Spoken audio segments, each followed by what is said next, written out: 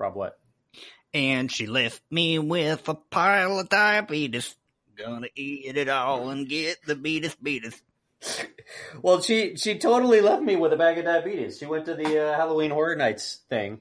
And, not Halloween Horror Nights thing. She went to the Mickey Not So Scary Halloween. I've got too many Halloween things. She went to the Mickey Not So Scary Halloween, and she came back with like a metric ton of candy. I don't know where she got all this candy from. That's a good haul. She was beating up children and stealing their candy. Well, no, she was saying that if you go to the candy buckets, like at the end of the night, they just dump their buckets in your bag.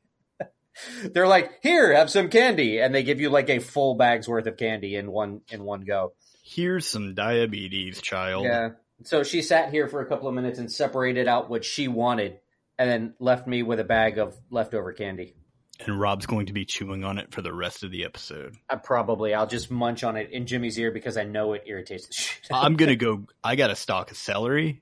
I will just sit here and eat it into the microphone. And that would be terrible if it bothered me, but it doesn't. I'm going to eat my candy. Nothing bothers Rob. He's seen things that would make a billy goat vomit. I may have eaten things that would make a billy goat vomit. You may have eaten billy goat vomit. I may have. Okay, we're off the rails. We haven't even started the episode. Jimmy, hit it. You were listening to the Give Me 5 podcast, episode number 56.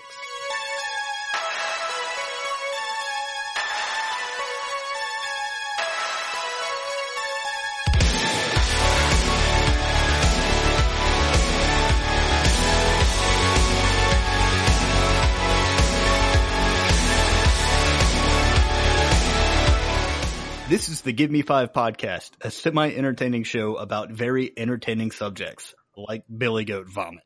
We discuss pop culture, entertainment, and a little bit of nostalgia. I'm Jugular Jimmy here with my co-hosts, Razor Rob, Ew, and Gratuitous Greg. Hi.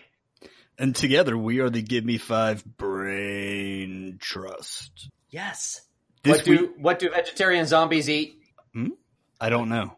Tofu. Grains. As you can tell, we are sticking with our October coverage. This is week 2 of our favorite month.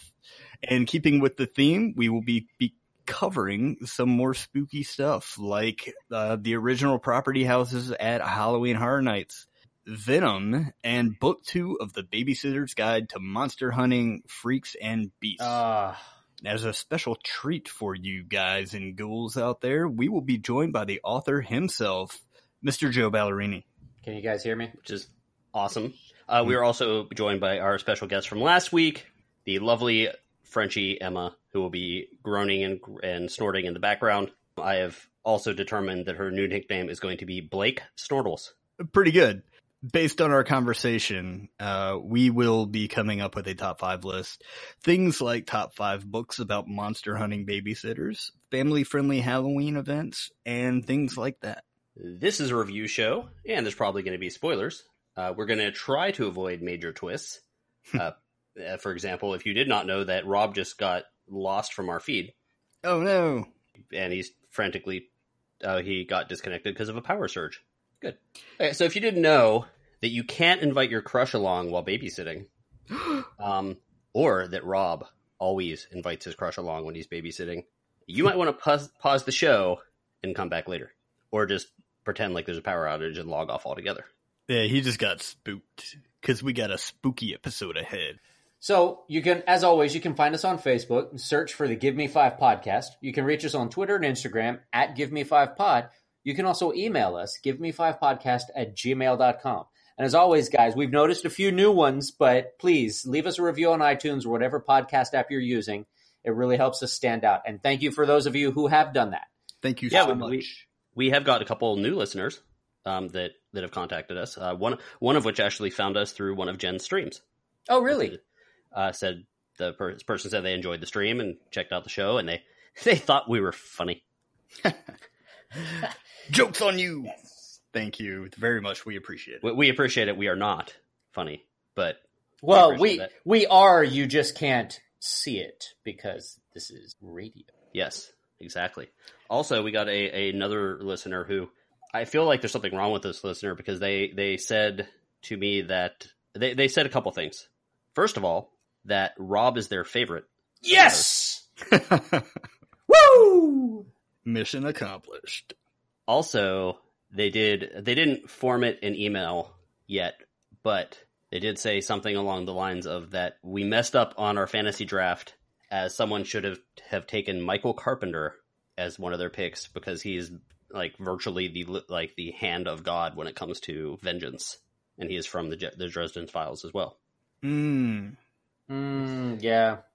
And, like, he's uber powerful, and he's basically an archangel. So that might have Without been out any of the rules. powers. He basically goes into it and just trusts that everything will work out, and it does because that's who he is. Yeah. So we did get called out for that, which I thought was interesting.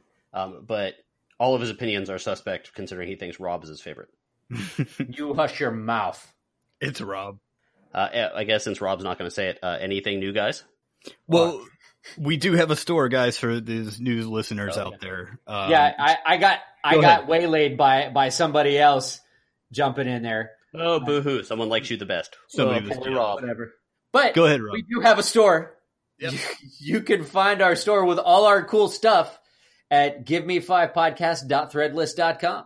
Order all of your Give Me 5 swag there. Anything new, guys? Beautiful read. And if you go to our Libsyn page, you can click an Amazon link there where you can just purchase, your every couple of day Amazon purchases. A small amount of that goes to us and doesn't cost you any extra. Anything new, guys? There we go. He's going to kill us. I've got a couple of things that I just wanted to jump into real quick. A couple of things we didn't get to. So, do we have anything new, guys? Am I muted? You're not going to be somebody's favorite for very long. A couple of things we didn't get to last week, and I've got to extend a very special thanks to Kerwin for this one, for pointing these things out to me. Neil Gaiman has signed an exclusive deal with Amazon. I believe, aside from American Gods, I believe, any screen adaptation is going to be produced by Amazon going forward. Have you guys seen the Good Omens trailer? I actually just watched it. Yeah, before we started recording. The book co-authored with Terry Goodkind, and it looks hilarious. It's David Tennant and Simon Pegg. No, it's not. It's that guy that looks like Simon Pegg, and that's how it led me to another movie that I really want to see. But I was looking at him like, that looks like Simon Pegg. Wait, but that's not Simon It's Pegg. not. It's the bartender from Passengers. It's Michael Sheen. Michael Sheen. And apparently him and Simon Pegg are in a new movie coming out this year called Slaughterhouse Rules. No! I won't be able to tell them apart. I know, it's crazy. But that movie actually looks really good too, and I want to see that one as well. I'll check it out. Turbo Kid 2 update, guys. Rob, I don't think you've seen it yet, but Turbo Kid is from the same directors of Summer of '84. Have finally provided an update on Turbo Kid 2 in an interview. They said that they wanted to get another film under their belts because they felt like if they went straight into Turbo Kid 2, they would feel like they'd had to do 3, 4, 5, and 6. Anouk Wissel says, we already have the script that we wrote a while ago, but we're fine-tuning it now because we really want it to be perfect. So can't wait for that. Really looking forward to it. Something that's not on the list. The Pet Sematary trailer is out. What Pet Sematary trailer? First trailer for Pet Sematary is out, and it looks amazing, and I can't wait. Is it a reboot? Yeah. Oh, okay. Oh, you just now hearing of this? Yeah, I'm just now hearing of this. Yeah. Pet Sematary reboot coming out next year. Looks awesome so far. So, trailer's out. Check it out. Let us know what you think of it. Sweet. That's all I got. I will say I came across something the other day that I thought Greg and Jimmy might appreciate. I'm a huge ABBA fan. Oh, okay. Nerd. Oh, wait, what was it? Rocket League fan. Yeah, I play Rocket League a lot, but the new crate that just dropped has the way it works is they have crates that you get and then you spend money on keys to be able to open the crates, or you get keys various ways and be able to open the crates, and then you get a random item from the crate. One of the items in the crate is a synthwave rocket boost. Oh, what? What does it do? It plays like a music loop when you boost, and then it shoots like little geometric shapes out the back of the car. It shoots like a grid. I looked it up. It shoots like a grid with like triangles they have like a pink outline on them out of the back of the car. So it's like I don't know if you've seen Rocket League, Jimmy. Have you? Like when the rocket boost. I've seen brief clips. So the rocket boost is either fire or smoke, or it could look like the Tron bikes or something like that. And this shoots like synthwave symbolism out of the back of the car. And plays pretty awesome. And then plays like synthwave type music. Which I say again, Jimmy and I, we're in on the ground floor. Yeah, if it's the thing that we're hipsters about, it's that. Mm-hmm. Get off my lawn, kids with your rocket power cars and leather pants. So I got some stuff. Okay.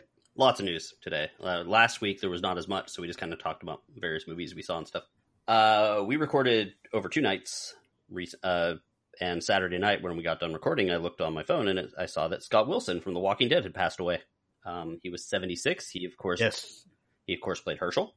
He was also known for In the Heat of the Night, which is kind of where he got his big start. G.I. Jane. He was in The Right Stuff. Many other things. He always had like a warm, kind of inviting presence on screen for the most part. And apparently with all his co-stars as well. Yeah, they all loved him. Just recently at a con, it might have been New York Comic Con or a previous one, they did announce that he was going to be back on Walking Dead, probably in a flashback type situation, or maybe like a hallucination, because Walking Dead tends to do that. And is he gonna come back as a zombie? I doubt that. I mean, no, because he got beheaded. Yeah, so no. Oh, okay, good. That would be horrifying. So there's that. And speaking of Walking Dead, the ratings were significantly down for the season 9 premiere. It was 6.8 million viewers. That is down by half, which is a lot from last year's season premiere. Which in a way kind of sucks, because any of the people that left it because of the previous regime, and it is being run by a new regime, and with promises of speeding things up and all that stuff. The one thing is, it's still the top-rated Sunday show on television, even with those numbers. And they also saw the largest surge in signups for the app to watch the TV show and to watch it online. So numbers are a bit weird, and they shouldn't have fallen that much, but that is problematic for anyone that wanted to kind of see this thing continue. So, well, I'm gonna bring up an old discussion that we had when we talked about it before. It was, I think, essentially when we found out that Rick was leaving the show. And I had said that it was the beginning of the end. Do you think that might be indicative, or do you think this is just a blip on the radar and it's a speed bump? I don't know of any show that has started small, gotten huge, and then gone down this significantly ever to go back up again. And that's a problem, because in order to impress people, they need more budget. And with less people viewing, they can't get that budget. So it makes it a lot harder. Now, losing the 2 highest paid characters on the show, which would be Rick and Maggie, will help with the budget in some way, but I don't know who the standouts are. Who are the standouts? Is Maggie leaving also? Yes. Oh. Get ready to see a lot of bottleneck episodes. Right? A lot of bottle episodes. Yeah. Is that what it's called? Bottle episode, yeah. Bottle episodes. We did a whole episode on bottle episodes. I know. We're just going to call them bottleneck episodes now. There's a lot. Much of last season and the season before of Walking Dead were bottleneck episodes. But so that's that. I don't like piling on. I mean, I still watch it. I watched the opening one. It was what I expected. It was, it was basically very similar to the comic, where it was a jump ahead, and it kind of reset the world and showed how everyone was working well together, and that's about it. A couple other things. James Gunn, who of course was fired from Guardians of the Galaxy, he was working on episode 3, or is it episode 3? Yeah, episode 3 of Guardians of the Galaxy. He did get hired again, this time by Warner Brothers, to write and direct Suicide Squad 2. Maybe it'll be better. It has to be better. There's no possible way it could be worse. It can be worse. It can be Batman versus Superman. That's true. I haven't even seen it. Some of the characters are interesting in that, but that was about the extent of it. I'm kind of intrigued about this. I think that James Gunn writes fun-loving criminals well for everything that I've seen him do, especially Guardians of the Galaxy and the prison planet and stuff. So I think that it should be pretty good. And there's also a little tiny bit of news here that I think Rob will be excited about, and I'm going to go ahead and give us credit for this happening. But Fox, which one is it? Fox 21 Television Studios has optioned the Dresden Files for a TV show. Nice. Now it's just... You're welcome, world. Yes. After us talking about it way too much last week, it has been optioned. It is not the first time the Dresden Files is a TV show. It was on the Sci-Fi Channel before it was Sci-Fi with the SYFY. Yeah, it didn't do well. I heard it wasn't good. But those books are ripe for a TV show, which I think should be very cool. Obviously, it's just an optioning. I don't know if Fox 21 goes to Disney because like there's that big deal going on. So like if Fox 21 options it and then it goes to Disney, does that make like Queen Mab like a Disney villain? I don't think it makes her officially a Disney villain, but they would have to own the intellectual property, which if they've just bought the rights to produce the TV show, they don't own the intellectual property. It would still belong to the author. There you go. Now, if he sold all the rights, then of course I'm just talking out of my ass here, and I think you're right. He did not show all the rights. He did not sell the rights because he's got the rights. Okay. He has the right to the intellectual property. Obviously, the people that publish the books have the right to the books. There's comic books, so those people have the right to the comics. But he is in charge of that whole universe in general. Right. Okay. Kind of like J.K. Rowling is in charge of Harry Potter, even though Harry Potter is at Universal. She has final say in just about everything. Yes. Okay. So I think that covers all that stuff, all the news. So I think as a result of there being a lot of news, a lot of talk about goat vomit and Billy Goat Vomit. I think we are going to skip snap decisions because we also have an interview coming up that will take up some time. So I think we should probably just get started on our topics. Well, as we do every October, we like to check out the Halloween Horror Nights houses and scare zones. And then we like to bring you guys some reviews and give you little hints about what's going on there and Easter eggs and all that fun stuff. Yes. Last week, episode 55, we checked out Poltergeist and Trick or Treat and had really good things to say about them. And this week, we are going to kind of hit you with all of the original houses. Can you deal with that? And they are pretty strong this year. The original houses are actually some of my favorite houses. Yeah, there's 5 of them this year. Well, they had to make up for the loss of Bill and Ted, bastards. Bitter? Party of one. The hell was that? Was that a drill sergeant? I don't know. That was like outside of my house. I have concerns. There was someone's, it sounded like, what's his face? Yeah, it did sound like what's his face? The drill sergeant from Arlie Ermy. Yeah, Arlie Ermy was like outside of my window. Okay, so anyway, hopefully you guys heard that so we don't sound like crazy people. But we sound crazy, but not because of that. So we've got 5 houses, like I said. I'm going to read the name of the house and the description that Universal gave in their press release. And then, how about you read the name and then I guess what they are? Okay. We can do that. Because I haven't been. Well, we're going to have to do that separated out because we'll talk about the house too. So, okay. Dead Exposure, Patient 0. Somebody put their hospital gown on backwards. No, that's, what is it? Illegal close. Exposure? What is? Yeah, it is. I guess you're kind of close. Indecent Exposure. Indecent Exposure, there we go. So what's the official Universal description? Fear will infect you, plunging you into darkness against a plague of swarming, fast-moving zombies. So this one, and I actually didn't catch this, is a sequel to another haunted house from 2008, also called Dead Exposure, which I kind of just forgot. I remembered the name, but... Yeah, I remember the name, but I didn't realize it was a sequel because they added the Patient Zero thing. So first of all, Rob, what'd you think of this house? I hate this house. This is one of my least favorite houses, and it's largely because I can't see shit. I can see nothing in this house. Yes, that is why I asked that question, because they use a very interesting array of strobe lights and black light strobe lights in this house. Mm-hmm. All of the the whole house is strobe lights. Yes. So all of the decor in this house is basically it's black with UV reflective light showing like the highlights and stuff. So it almost looks like you're walking through like Sin City or something. Mm-hmm. And the story behind this is that you found the photos and you're kind of developing the photos of a photographer named Charlene McPherson who is determining why the world ended with this like zombie apocalypse kind of thing. I think the effects are very, very cool. I just didn't see them. Yeah, but if you have seizures due to light flashing, This is definitely not the house you want to go to because you will die. It just sounds like too much. You're making me like, no, I don't want to go on that. Yeah, well, I don't want to go on it. I've done it. I did it once or twice, I think. And I only went through the second time because I forgot that it was just all strobes and that I didn't see anything. I actually like that my eyes adjust to strobes pretty well. Mm-hmm. But and it actually there was one scene which you probably didn't see, Rob, where it kind of, you see like a zombie down like a very forced perspective cobblestone street with like a fence and stuff like that. And it's very, like I said, everything's black and white and painted. It's very well painted, like almost like comic book quality. And as it strobes, the zombie starts moving forward a little bit.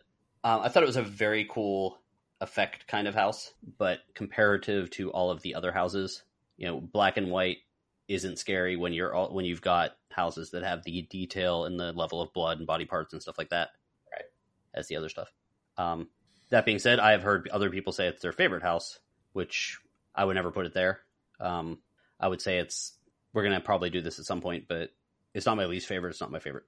Right. And to be fair, my review is simply because I can't see the house. I mean, I'm not saying that it's a bad house. I'm saying that when I go through it, all it is to me is just flashing lights. I can't see anything. So I have no basis of judgment for the house, basically. And as we said on the podcast before, whenever there's strobe lights, Rob has to cling to my back like Master Blaster, so that he can actually get through the haunted house without walking into walls. There can be only one. Shoot, I messed up. 2 men enter. 1 man leaves. Yeah, it's because Rob walked into a wall somewhere halfway through the house. Yeah, pretty much. Rob's actually still there right now. You poor thing. He's recording somewhere near the middle of the haunted house. He can't get out. Okay, so that was that one. Not a lot. I'm just sitting on the ground with my eyes closed. I heard that if you're lost, you should just sit still and someone will find you. Okay, ready? So here's the second one. Scary Tales, Deadly Ever After. Jimmy, that's you, Just Jimmy. a bunch of tales from different animals throughout history. It's tales just hanging on the wall. Tales. Yes. He is not good at this. No. The Wicked Witch of the West has cursed the land of the fairies, twisting beloved stories beyond recognition. Close. There are no fairy tale endings here. This is actually one of my favorite houses. Also mine. Also one of mine. So basically what it is your good old twisted fairy tale thing. Twisted fairy tales are always fun. I know it's been done a bunch. Todd McFarlane did it. Yeah. They've done it a couple times. You see it in horror movies, comics, all sorts of things, where you take these creatures and make them horrific versions of what they are. And honestly, most of these stories are horrifying anyway. So if you just up the blood and gore, that's what you get. But this has some of the standout rooms and standout just little kind of things to me. The Humpty Dumpty room is gross. Mm-hmm. I'm still trying to figure out the entire dynamic behind that room, where it looks like Humpty Dumpty has fallen off a wall into a fire pit and then exploded, and it looks as if all the king's horses and all the king's men then ate him and are vomiting up egg. Is that what I'm... Yes. Yes, okay. Well, I don't know about... I mean, I think Humpty Dumpty fell down and broke open, and instead of putting him back together, all the king's horses and all the king's men just cooked him up and ate him. Okay. I don't know if there's actual egg smell in that room, but there's so much egg all over the place in that room, like fake egg dripping and people barfing and whatever, that I smell egg whenever I go in there. But I'm not sure if it's actually a real thing. And they've got the 3 little pigs also. That room does smell like big bad wolf. That room does smell like bacon. Yes, it does. It smells delicious. Yeah, it smells like smoky bacon. And they've got that. They of course also have the Wicked Witch of the West who has taken over. She's on a cable, so she flies over you as you walk in. I went through that house like 3 times before I realized that little girl chained up in the first room was Dorothy. Yeah, there's Dorothy crying in the first room. I don't believe Toto has made it into it, which is good because we do have. No, I didn't see. We do have a couple Karen Terrier fans listening to the podcast, and nothing bad happens to Toto in this haunted house. Good. So then you've also got the Rapunzel room, which actually is pretty neat as well. They've got a little mock-up tower where Rapunzel lives, but it appears as though her hair has gone insane and has detached itself from her head and has just started killing people and stringing up body parts. It's actually really interesting because you walk in and you see the tower and then you see like the hair like going every which direction, and some people are like, "What's going on here?" And then you turn the corner, and she's like in like a lower part of the tower, and she's scalped, and she's leaning out like, "Help me!" Which I thought was kind of fun. So yeah, that was Scary Tales. Okay, Jimmy, since you've been trying to guess what they're about, Carnival Graveyard, Rust in Pieces. That is the collection of washing machines that you saw at that concert you went to. You're close to what I thought you were going to go with. I thought you were going to go some sort of Megadeth reference, but you did well. So This one is: the caramel-coated carnivals of yesteryear have died, but something sinister has festered, waiting to torment those who trespass upon their salvage yard. This haunted house in particular is probably the most, like, there's so much to look at in this house. Yeah. Like, a lot. And I'm not entirely convinced that all of the walls in this haunted house aren't just made up of piled junk. There's very few areas where there's not something to look at or piled up stuff. Right. It is, I don't know, it's as close as I feel like I've come to walking through like one of those scenes in a Nightmare on Elm Street movie in the car lot or in the car junkyard thing. It almost feels like this house took the most effort to make the piled up junk look like it was randomly piled, but it's not randomly piled, because you know that they've also had to secure every single piece of it. Yep, it's true. So, there's everything. I mean, if you try to think of a carnival and you think about all the stuff you would see in a carnival, like kissing booth, tents and booths and games and rides and signage and all that stuff, it's there in some way, shape, or form. And I think it's beautiful. I think that I really enjoyed that haunted house. I did enjoy it as well, and I like the idea. I like the design of it. There are entire sections of the house, though, that it seems like they're not using. Like, you walk through entire rooms where there's no scare actors, and I'm like, what's going on here? Shouldn't there be something here? Mm-hmm. And it's like two rooms in a row. Or it's like there's one room, then there's a room with a scare actor, then there's another room with nobody in it. And I'm like, it seems like there should be somebody here somewhere, Yeah. They do use a lot of high-low scares where you'll see something that's above you, like a ringmaster or someone leaning out of a wall, stuff like that, which I think is kind of cool. The aging of the stuff looked great. Yeah. In that one. And that's one of the things that got me. I would love to walk through that one without any scare actors at all, taking pictures and stuff, because all the original signage looks wonderful. The way they made things look old. Mm-hmm. Also, the kissing booth was a little weird. The two scare actors that make out for you. Yeah, they come out and make out, and then they turn at you and like try to stab you. Yeah, and I believe the first time I went through it, they did mention something about being brother and sister. Like one of them said something like, "I kiss my sister like this." Wow, look it up online. It's hard for us to really describe how pretty it is, but it's definitely worth taking a look at. You there, Jimmy? You ready for our next one? Yeah. I have big concerns about what he's going to say here. Oh man, how many are there? There's two more. Okay. Seeds of Extinction. It's a really boring farm. I don't know. Okay, that's better than I thought he was going to say. Humanity is extinct, wiped out by a cataclysmic meteor. In its wake, something monstrous has taken root. Rob, what do you think? This house has hands down the best costumes out of any of the houses. That is the correct answer. One of them. My first thought coming out of this house was, I don't think there's any craft store in the greater Orlando area that has any silk plants left, because the entire house is covered in foliage, top to bottom. Every open space is plants and flowers and leaves and whatever.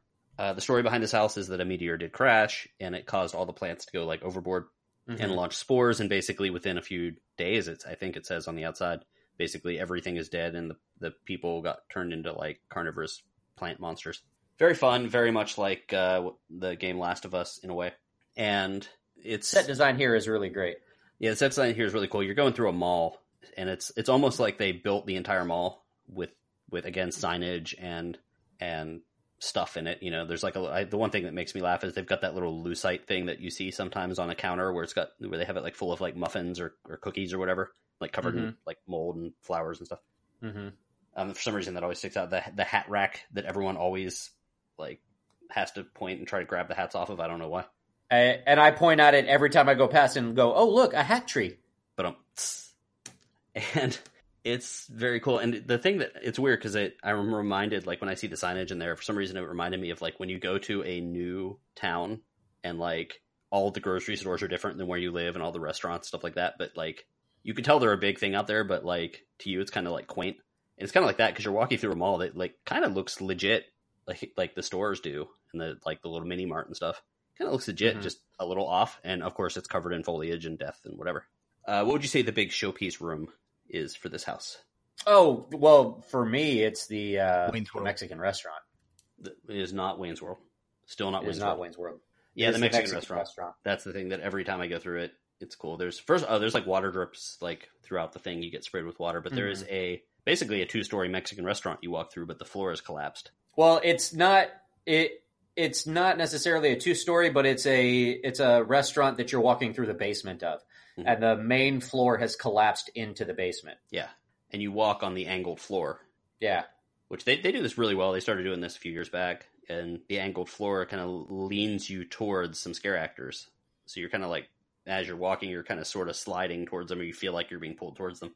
Well, and it also allows them to do the scares on both sides, because your natural response is to back up the ramp a little bit, because you think that they're where you're being angled to, and they end up coming out on the top and scaring you. Yes, and this one had an airplane in it too, right? Yes. There's also like a full airplane crashed in the like. When I say it's an airplane, it's literally an airplane. They went to a junkyard and bought an airplane, and it's like stuck. It's hanging above you as you walk in, right before you walk into that room, I think. So when you're walking underneath an actual airplane inside of a haunted house, it's like a special kind of budgetary thing. Oh yeah, and you mentioned the costumes. I love the little puppet hands on some of the monsters, like where they did some scares where there's like little monster creature hands coming out of the wall. I thought that was kind of neat. Yeah. Yeah, the hand puppet, because the hand puppets get you the first time that you see them, because you're like, whoa. At first you think they're just like a thing, and then they start moving, but they're not moving just like up and down, in and out. They're like actual realistic movement. So that one was Seeds of Extinction. It's very cool. It's one of the most unique houses I think that they've done in a while, and I've heard some people in line, because I went to that one by myself actually after you left that one night, and there's some people like that were in line that were kind of like, oh, I don't know, this is the last one we have to do, and I don't know how scary plants could be. And then when they were going through, they were like, ah! So it's really fun. It's very dark, that one. So that definitely helps with the whole thing. Like it's very hard to see in there. Yeah. And the last one we got to talk about here on our excursion through the the original houses. Okay. Slaughter Cinema. That is Sinema. Slaughter Cinema. Slaughter Cinema is the story of two 20-somethings, Wayne and Garth, not who start Wayne's a World. show in their basement and achieve worldwide success. That would not be Wayne's World. Oh. No. It is actually a haunted house dedicated to the life and times of the band Slaughter, who recorded from 1989 to 1996, I believe. I'm definitely not interested. Slaughter Cinema, it's showtime at the local drive-in, where you don't just catch a movie, the movie catches you. When the credits roll, heads roll. Rob, let me know what you think. One of my favorite houses. All of our listeners know that I love the cheesy horror genre, and this house is basically every room is its own movie, and they've got these little vignettes set up for these absolutely terrible horror movies. And I have to say my favorite is probably what is it? The Swarm 2, Midnight Swarming, or House Swarming? Midnight Snack 2. Midnight Snack 2, the House Swarming. And they're basically a bunch of like critter style creatures. With a little like and they've got laughing. Yeah. And they've got a giant head at the end, for which we talked about in the last episode, about how they really used the whole giant head. That one's one of the real unsettling ones. Yeah, it's funny because you're not currently. I don't believe you're currently reading the notes, because we're not entirely sure you can read. But you basically said the same thing I was going to say, and I put in our notes here is this is the house I was most excited about because it explores my favorite type of horror movie, cheesy grindhouse films. Yes. And some of the posters throughout. So basically what they do is each room you're about to go into, there's a poster from this particular movie. When you first walk into the house, you walk in through the snack bar and you see some posters for other movies. But the first actual movie you walk through is Sorority Sacrifice, and it's about like sorority girls that get sacrificed or sacrificing fraternity guys to make like a Cthulhu demon kind of thing. And so there's tentacles and all that kind of stuff, and it's just fun. And then you go room to room to room, and each one has this little poster. And I love the posters. What are some of them? It's like Cult of the Beast Baby, Shitty's Kids. That's SCHITTIES.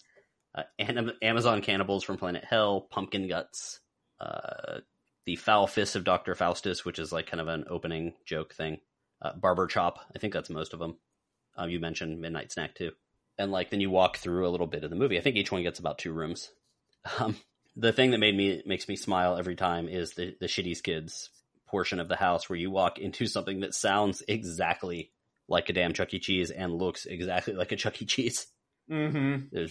There's arcade. Right down to the adult head in the little claw machine. Yep, there's like an actual arcade in there. There's kids. There's like scare actors dressed like children murdering their parents, and it's actually slightly less terrifying than the real Chuck E. Cheese, which I liked. The Swamp Yeti is another one, which is which is actually a reference to a real famous B movie that was actually the 10th highest grossing film of 1972. That would be The Legend of Boggy Creek. Did you know that for real, or did you read it off the thing? Did you know that? It sounds about right. That is The Legend of Boggy Creek. Well, I didn't read it off anything. I'm playing Pokemon while you guys are talking about your nerd stuff. Who's the nerd here? Anyway, that movie was it was like one of the first found footage films, The Legend of Boggy Creek. Mm-hmm. So the Swamp Yeti basically references that. It's that portion of this house is not the most. It doesn't have to be the most thought out because it's basically trees in a Yeti costume, but it's still really good. The trees are wearing Yeti costumes? Yeah. Yes. All right. Nice. They spent all their budget trying to figure out how to get a Yeti costume onto a tree. This house is the most fun. It is another one of those where there's lots to see and lots of fun stuff. There's a lot of Easter eggs in this house, actually. I don't know if you caught some of them, Rob. A lot of the names on the posters are names of some of the real names of some of the like icons of Halloween Horror Nights. Like, Jack Schmidt. Oh. I think Jack Schmidt is like the director of one of the movies. He's Jack, obviously. The sound or the guy that did the music for one of them is named James Haddonfield. Haddonfield, of course, being where Halloween takes place, stuff like that.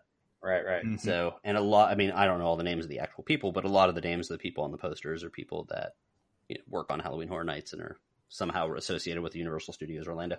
That one I highly suggest. It's not super scary, but it's very fun. Cool. It is, like I said, it's one of my favorite houses.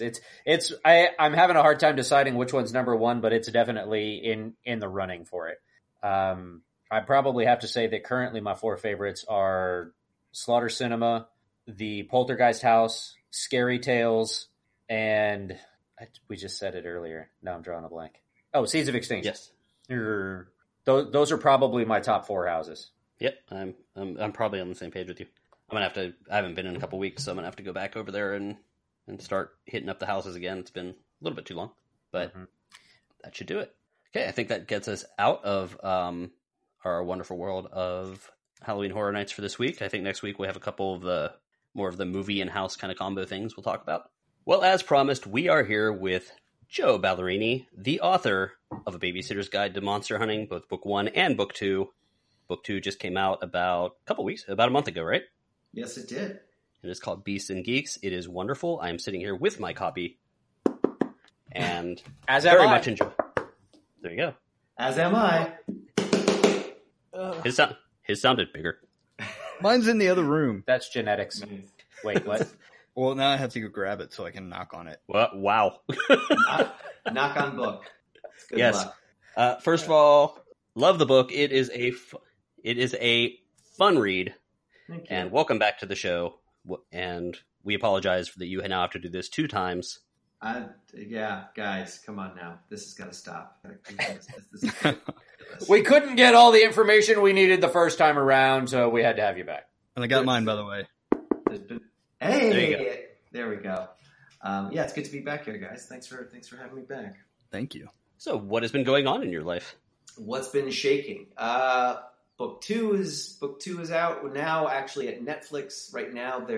As we speak, they're meeting with different directors to talk about who will be directing the first movie over there right now. So that's pretty cool. It's exciting. Book 2 is very exciting. Yeah, it's really exciting because it's just been years in the making.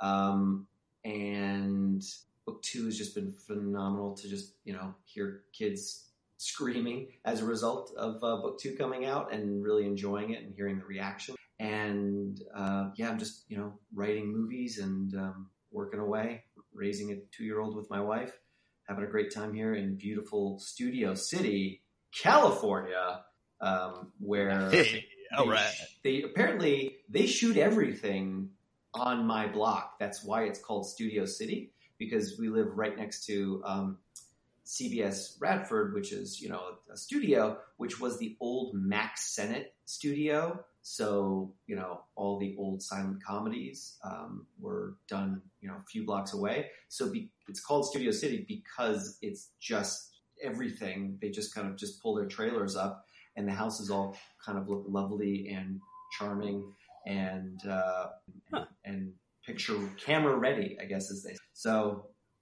it's pretty cool. I guess I grew up watching everything on every house on TV so much. So now it feels like home. Granted, a televised home, but it feels like that's got to be cool.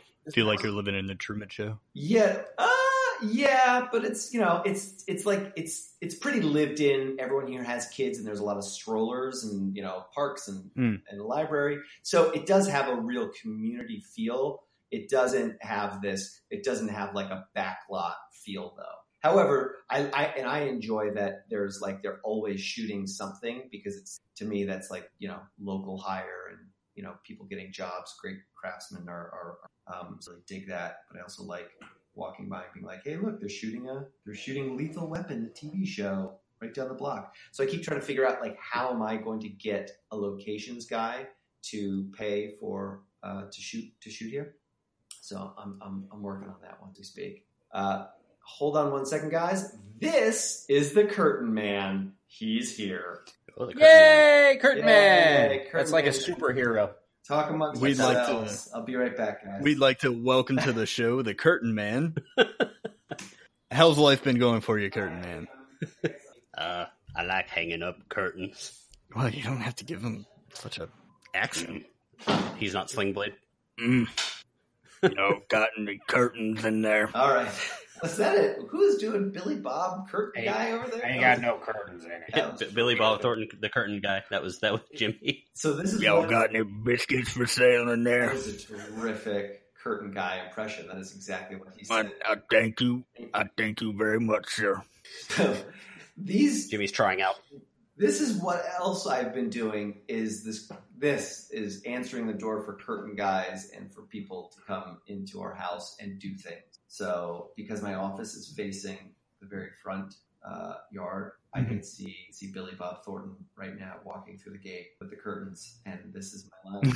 It's just constantly trying to write and go to like a really, fun, creative place while people are hanging curtains in your house. It's horrible.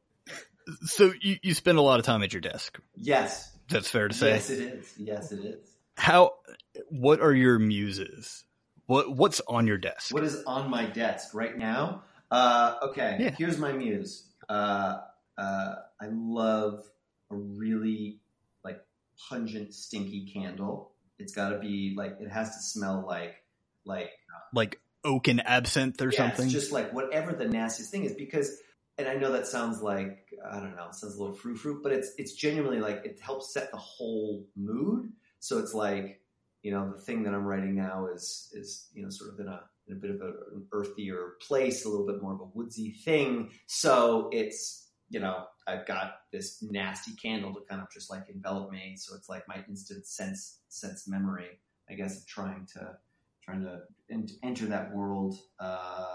That's a lot about a candle. That's a lot about a candle, guys. No, it's awesome. And then my other muse is always just a pad of paper for me to just doodle on and scribble on.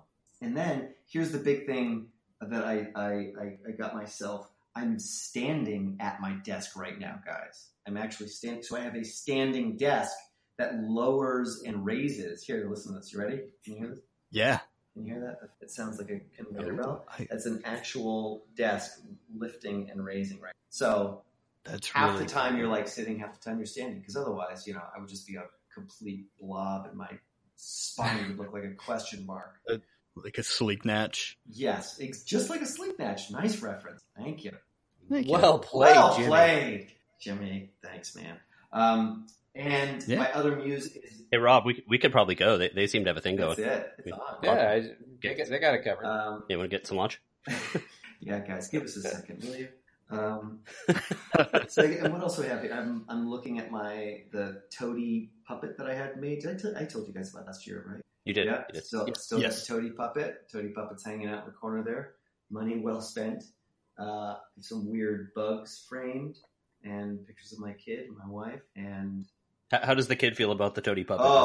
that they was been introduced yet? So yeah, because I shot something with him like a year and a half ago, where the Toady puppet was in there, and he didn't seem to mind. It didn't really register. But now that he's older, he points to the closet where I keep him, and he just goes, "Ow, ow, ow!" So he knows that like a monster is in the closet, and so the sculptor who made it convinced me to buy 2 of them from him. He was like, "Hey, I did 2 of them. Why don't you get the second one?" I was like, fine, I'll buy 2 toadies from you now. So I have 2 toadies. So I put 1 in my closet, and then there were 2 in there. So I was like, I should probably just like move that one to the guest closet. So I put that one in the guest closet. So my son ran from that closet, ran to the guest bedroom, and then when I opened that one accidentally, now that Toady was in there in that closet. So now I think he thinks every closet is just packed with toadies.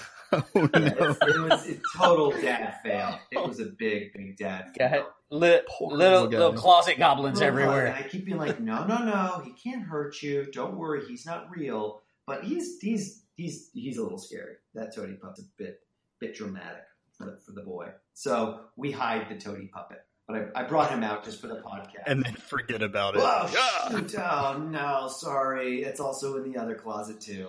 Mm. Yeah, so he's not a big... Gotcha. So we got book 1 and now book 2. Just, writing book 1 and book 2, how did you find it different? Did you find book 2 things went smoother? You were able to get in the head of the characters more? Did it? Book 1, I had a lot more time to write because... I wrote it because I wanted to really write it. It was a joy, so I really loved writing it. I just took a lot of time to really dive into the detail of it. And then when it got published, the publisher said, "Okay, cool. So now we need 2 more. So get us one by 6 months from now." So book 2 and book 3 was written in a bit of a fury of okay, we have to really dive in. There's not a lot of room for just kind of for daydreams, imagining on the page in real time. It's like a real time render. You're like, oh, great, yeah, no, I like that too. So, nice. Speaking my language. Yeah. Yep. And so book two, I really did like being able to dive in and get deeper with the characters and take the babysitters on a bigger journey and really start to expand the world. Because, I feel like book 1, just like any kind of, the first season of a TV show or like the first 10 minutes of a movie or the pilot of a TV show, you can always kind of play with the mystery and tease the audience and be like, oh yeah, that's in our London office. Don't even worry about that one. That's that monster. And I engaged in battle years ago. But like that's it. All you have to say is that, and you're like, oh, cool. That sounds really detailed. And then book 2, book 3, you're like, oh, dude, this mythology is getting big. Like this is getting much bigger than I thought that it was going to. And so you really have to build that out, and also have that be cohesive, make sense, tie in with the first book, the second book, and the third book, and sort of and really kind of arc it into a good story. So book 1. Does lead into book 2 nicely, and then book 2 kind of says, okay, now we're going off on a much bigger journey, and it's the culmination of book 2. It's nice to have a plan. It's sort of the Marvel version of storytelling versus the Star Wars version of storytelling. So it's like, yeah, it's a good idea to have everything kind of feed into one another and all make sense instead of just kind of telling random stories about random parts and filling in blanks. It's nicer to have it all build towards a great climax, which book 3 does. Excellent. I had this question a little further down on my list here, but you mentioned some filmmaking stuff, so I don't know if this is because I've known you forever, but Or ever. I always thought of you as like the film guy back in high school and whatever. And you're like the non-creepy version of the kid from American Beauty. Like you would film stuff for the school.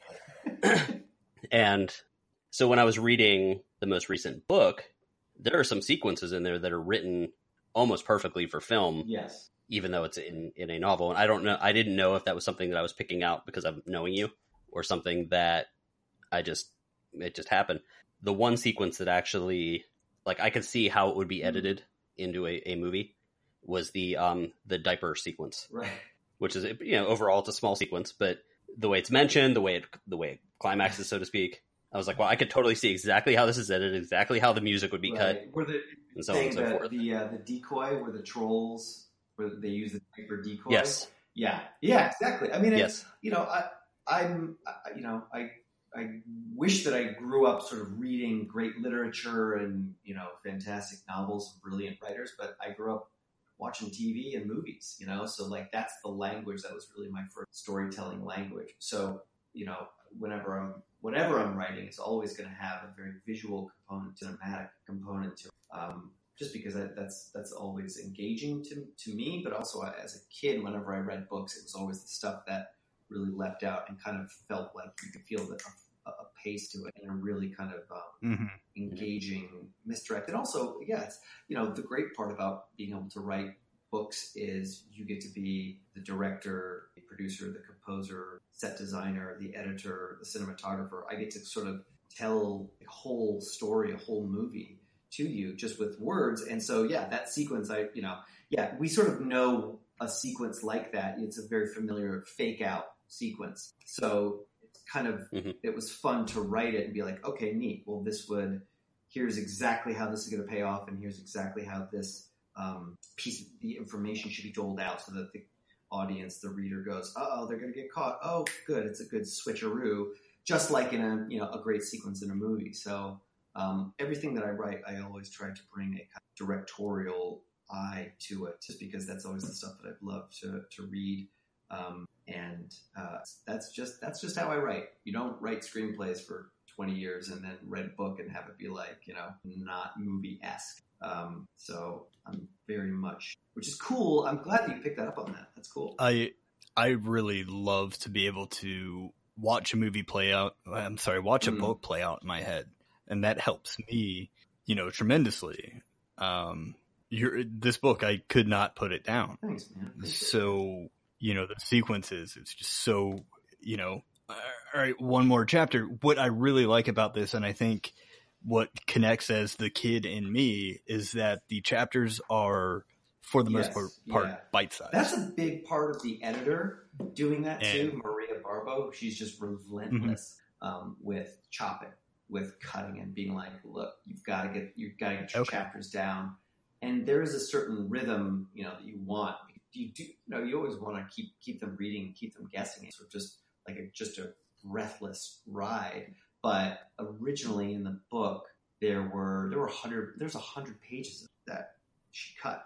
She was just like, no, you got to cut all this. I think I turned in like a 400 page. She was like, dude, this is a kid's book. I was like, I know, but I wrote an epic. Isn't that great? And she's like, no, it's boring. Like, I know. Because you start to write, and if you're having a good time and you're really rolling with it, you can't kind of stop that desire to keep telling more of the story, and you could just go into crazy detail.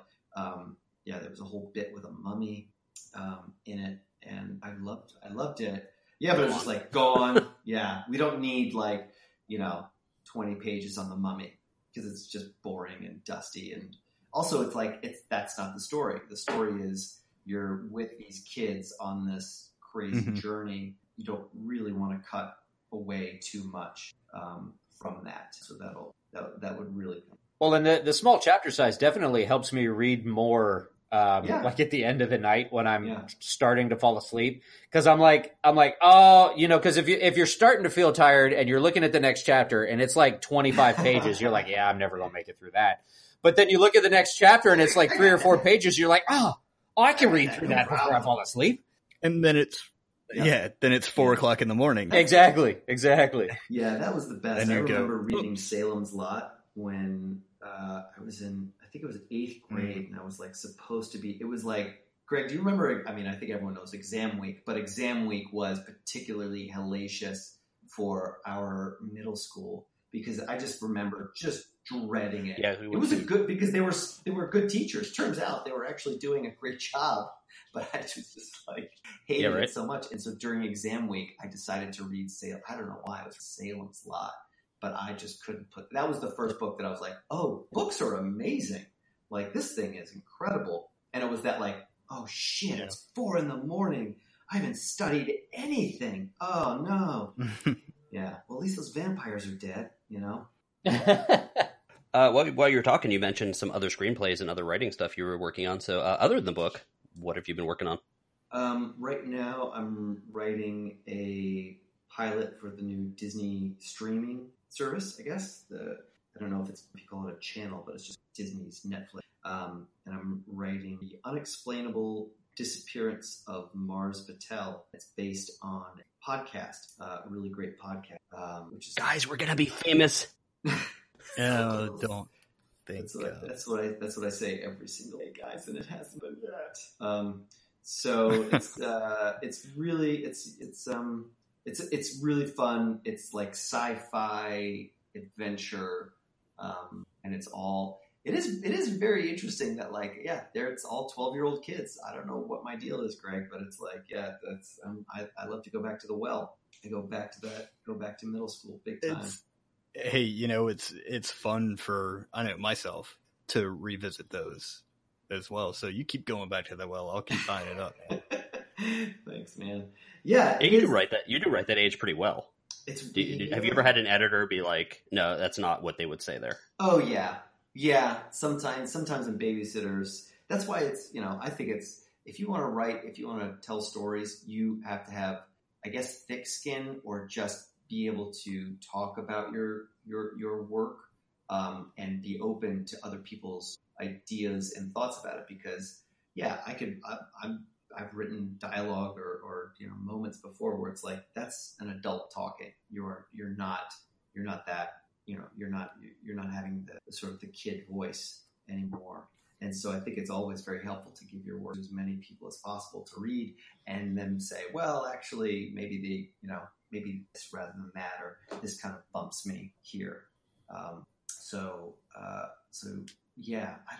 don't know why. I guess, it's just that time is just primal and firmly in my brain. And that's what they keep paying me for. So I keep writing that. They're enabling me my stunted growth. So I'm writing Mars Patel right now for Disney, which is pretty cool and fun. I'm on page 5 right now, guys. So that'll be really, really cool.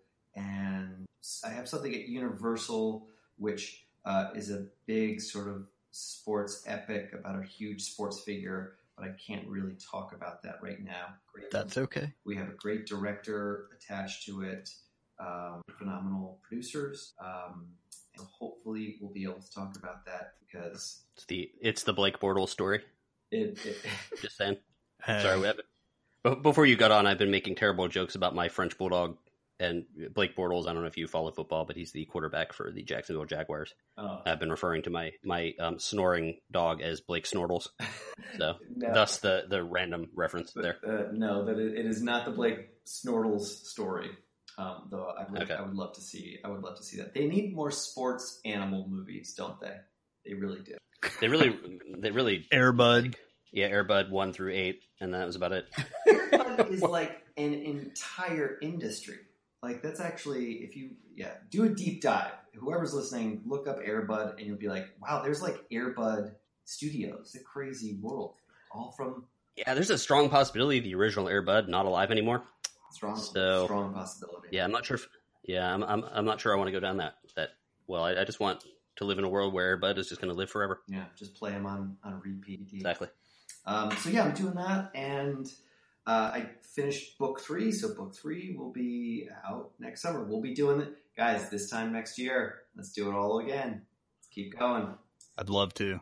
Yeah, I'm gonna hold you to that. All right, I'm down. So yeah, it's been a good time, man. It's been a really good time.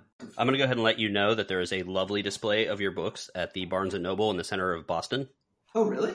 Yeah, there wasn't when I went into that Barnes & Noble, but I saw a bunch of your books. He just grabbed them all and took them up to one of the front tables and Nice. set them up. I'm not lying. Do it. That's amazing. I was there for a couple weeks ago for a Pearl Jam concert, and I was at the at Barnes & Noble in like this beautiful hotel plaza thing, and they had like a book of scary children's books, and I went in the back, and they had quite a few of your books. So I'm like, okay, let's make this happen. So I did. I kind of put some in there. So That's great, man. Oh, I need to get a Oviedo and do that. Greg went up and pushed all the $5 build your own sushi kits off. yeah, exactly. just onto the floor. He was like, "Man, forget this." Listen, we don't need this sushi. There is a. You mentioned that there needs to be more animal sports movies. I watched relatively recently. There's one called Russell Madness. What? It came out in 2015. Russell Madness. Yeah, it's a terrier that I'll just go ahead and read it. When a man inherits his grandfather's arena, he and his family try to restore the family wrestling business with the help of a talking monkey and their star attraction, a wrestling dog. Whoa. The Jack Russell Terrier with a little monkey for a manager. Whoa. And he talks. Okay. So First I was like, why would you watch this? And now I'm like, why haven't I watched why it? haven't Don't forget Most Valuable Primate and Soccer Dog. most MVP, most valuable primate, or Gus? Yep. There's this scene. And Ed with Matt LeBlanc. Yeah, there's a scene in Russell Madness where this little Jack Russell Terrier like beats somebody to death. It's very very bizarre. What? I'm watching it like he just killed that guy. I'm surprised they actually made a dog wrestling movie and made it a comedy. You know what? I wasn't down for that until you said the monkey is his manager, and then I was like, now I absolutely need to. I'm in. He's got a little towel and a little yeah, get in there, kid. I pitched a movie about a sort of a talking animal movie to Universal a few months ago, and it was basically the bad guys they want to bring the dogs in to they're dog fighters. And I was like, yeah, but they'll be funny because the dogs will be wearing like luchador masks, and the guy's like really over the top, and he thinks that he wants to make like UFC for dogs, and he's gonna like make it popular. And the executive of the studio were just like, no, like we cannot make dog fighting movie. He was like, we made Babe 2 Pig in the City, and we are still talking about what a debacle that movie was. Like, we cannot possibly enter the ring, pun intended, with a bunch of dog wrestling. Yeah, I was like, yeah, but it's going to be funny. Nope. So I can't wait to see this underground dog fighting. How do those pitches go? Like, how often do you get to do them? I do them. I probably once or twice a month. They're basically like little performances, or at least that's how I treat them, because that's as far as it's going to get sometimes. So when you're pitching, I pitched on Young Sherlock Holmes. I guess they want to remake it, and I was like, oh, dude, I would love, I love that movie as a kid. Of course, I'm going to try to, to do that.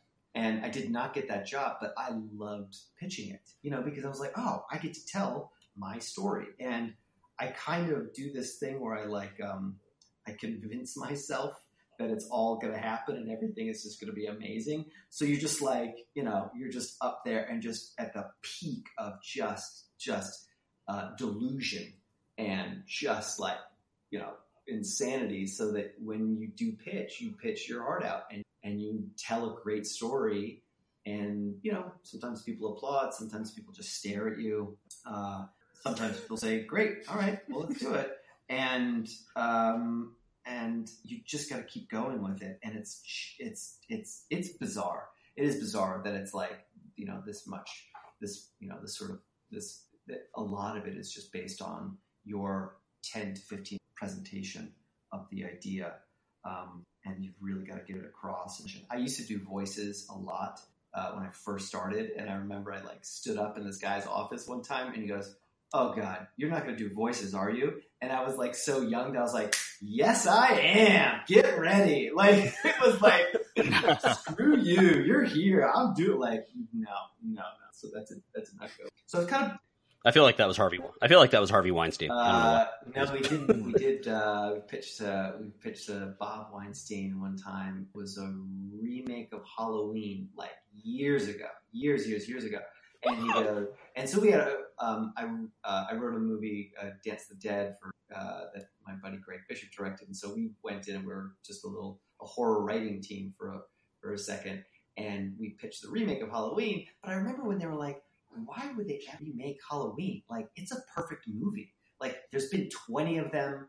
Why is anyone going to want to see, what's the point? And then, you meet the producers and they're like, "Oh no, we love you guys. You should do it." And so you just get all worked up. And then you go and you meet the big boss and the old boss, same as the new boss. And so a minute into pitching, okay, so it's 20 years later. You just hear Bob Weiss just go, "Stop. Guys, why are we making this movie? Why is this movie getting made? There's been so many of these movies being made. Why is anyone going to see this movie?" And it was just like, oh my God, what am I doing here? What am I doing here? This guy said the same thing that I was thinking 3 months ago. And then he walked out. He literally walked out of the pitch. It was like, you try to like salvage it and just be like, "Well, actually, I really think, because the current, this is why it's going to be different." And he's just like, hold on. And he gets out, he walks out, and then you're just stuck with his like horrified assistant. And they go, "Okay, so Bob has to go, but what he said, he really enjoys it. Just finish the pitch to me." And you're just like, "Are you seriously? I gotta do this dog and pony show for this Schmendrick right now?" Oh man, yeah, the Schmendrick. I know. Sometimes my Yiddish comes out the more I talk about Hollywood. You've never seen the. You've never lived in Boca. Seen The Last Unicorn? Oh yeah, Schmendrick. Yeah, Schmendrick is the magician in it, isn't it? Yes, it is. Thank you for getting that joke. Great book. Great book, Last Unicorn. Great book. Really beautifully written. Sidebar. You led me to another question that, again, I had further down the list, but you mentioned Dance of the Dead. There was just an anniversary, correct? There was. We had a zombie prom in Hollywood. Good times. We missed you guys. Where were you? I would have totally gone to that. But, living all the way across the country, a little bit of a problem. Little problem. Yeah, It was fun, man. It was fun. It was really cool it's crazy because I haven't seen that movie in 10 years. And then you watch it again, you go, "Oh man, this is a fun movie." You just love it. And then you go, "Oh man," like the end of the movie is just them going into high school with the bombs and locking the zombies in the high school and blowing them up. And you go, "Ooh, boy, times have changed." It was, you know what I mean? You're just like, I wouldn't be cool with doing that now. You would be like, "That's weird, dude. I feel weird."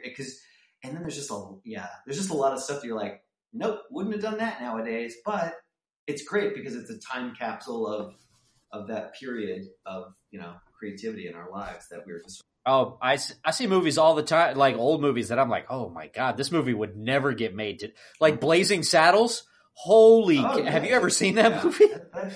Yeah. I mean, that movie would never get made. Yeah, or at least it just wouldn't be made by an old guy, old white guy.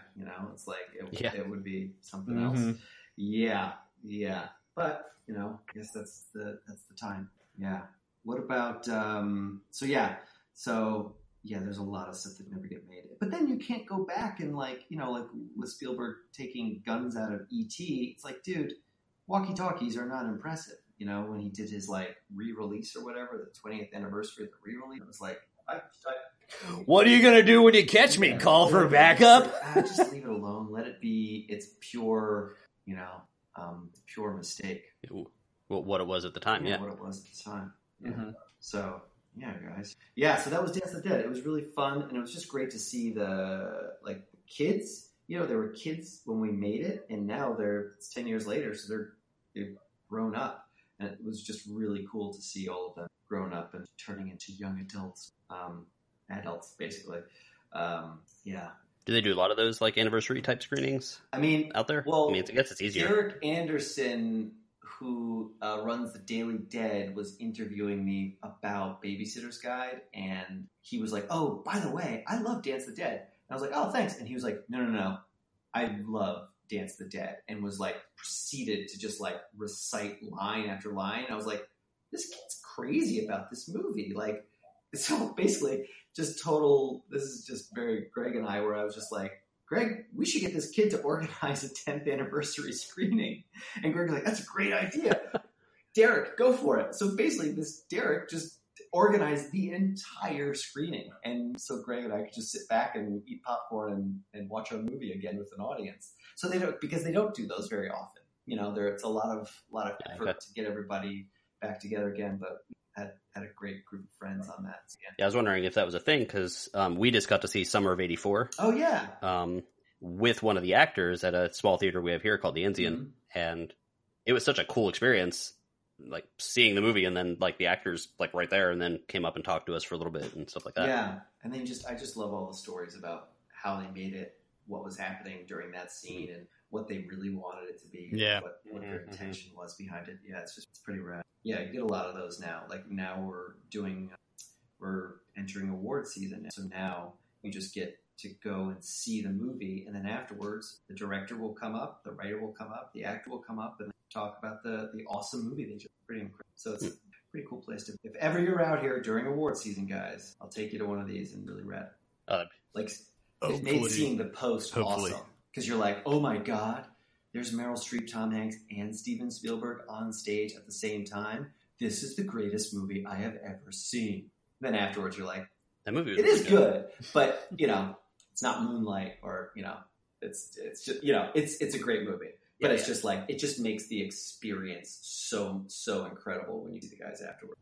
Can you tell us just about any like cool fan interactions relating to the books? You know, like have you run into people? Have you talked to people that have, you know, the book has changed their life, or they've started babysitting because of it, or something like that? They probably stopped babysitting as a result of it. Yeah. No, it's just been really fun to meet the kids who have read it and just hear them talk about how, this part, you know, what part they really love. And that's the best. It's just hearing audience reactions. I don't know if we've saved anybody's life yet, or if they've said, you know, I was considering, you know, jumping, and then I read your book. Like, you know, I hope one day it can have that effect on somebody. But I think right now I was the outcast kid, and I read your book, and now it turns out that I just convince everyone that I'm hunting monsters. Yeah, exactly. But it's just, it has been super fun to like meet. I don't know if they're fans yet. Here's the thing.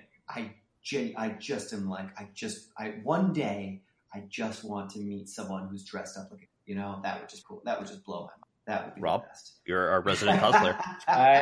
I'll see what I can do. Rob, are you going to dress like Kelly for Halloween? That would be phenomenal. I might. Now, if I can figure out how to work the Kevin costume, I might do that one. Yeah, that would be fun. Do you remember we went to high school with a Kelly Ferguson, by the way? Oh, yeah, by the way, I did. Yes, I do realize that one day she probably will contact me and be like, dude, what? That's my name. Mm-hmm. Yeah. Rob, she worked with us at Publix, actually. Oh, did she really? And she grew up in our neighborhood, yeah. Yeah, she was very... Kelly, I did not base this on you. I just remember being amazed that we went to high school with someone who was the exact spelling and the exact same name as the famous Tomb Raider character. I was like, really? Yeah. Wow. Yeah. All right. I mean, it's just such an odd name to have exact. And I was like, okay. You can say Lara Croft. Well, everyone's thinking it. Yeah, we did. Yeah, Lara Croft. Was Tomb Raider out back then, though? Yes, I believe it was. It was relatively new, or it came out just before or right as we were in high school. Poor girl. Yeah. Okay, so we're talking about fans. We're talking about that. There are a bunch of fans. I read some of the reviews. I also like to look at the negative reviews, and of the negative reviews, there was one that you're going to have to explain. Okay. You're going to have to, I don't know, you're going to have to apologize or something. The reviewer is MKH, and wrote, "The book scared the shit out of my 11-and-a-half-year-old daughter, Oh yeah. but she loved it. I threw it away after a couple of chapters because she was getting scared. Scared me too once I started reading stuff about the graveyard. Yeah. You're a monster." Sorry. No, sorry. No. Yeah, it's a scary book. Sorry, man. not sorry. Whatever. Sorry. Yeah, I do tell people now. I do say, like, how old is your kid? Because I think sometimes, yeah, I did not realize, like, oh yeah, how drastically scary it can be for kids. Probably until, some kids read it and you get that and you go, oh, right. Yeah, this is, yeah. I mean, I haven't finished the book yet. I'm most of the way through it, but I haven't encountered anything that an 11-year-old shouldn't be able to handle. Yeah, I think an 11-year-old kid can definitely handle the book. It's probably more like 8, 9. That's definitely, that's been interesting with talking about making. There's my child right now. Terrible. It's the start of the book right there. It's the start of the book. But it's been, the conversations about the movie have been very helpful, especially Ivan Reitman, who made Ghostbusters. He's kind of enforcing the comedy of it and the fun of it, rather than the scares of it. I know. Meanwhile, that's me just locking my son at the trap door. Somebody is totally not happy. That's the famous baby. Oh yeah, from said book. I know. I like that. Yeah, Protect the turtle. Protect the turtle. Protect the turtle. On Christmas. I mean, do you see any parallels there? I don't know. But I like that each holiday kind of has each book a different holiday that they will be sort of exploiting and sort of playing with. And so this is our Christmas story. So it's literally, she's like, I guess she's Mary, or she's Joseph in this instance, and she's got to protect the savior of the babysitters. So which of the boogeymen is going to get Columbus Day? A really pissed one. She's like, ugh, God. Indigenous people hate this holiday. We all do. We're all just. I feel like there's a groundswell of hating that holiday happening. So maybe that would actually be a good one, because maybe the boogeyman would actually be very excited to have such a hated holiday.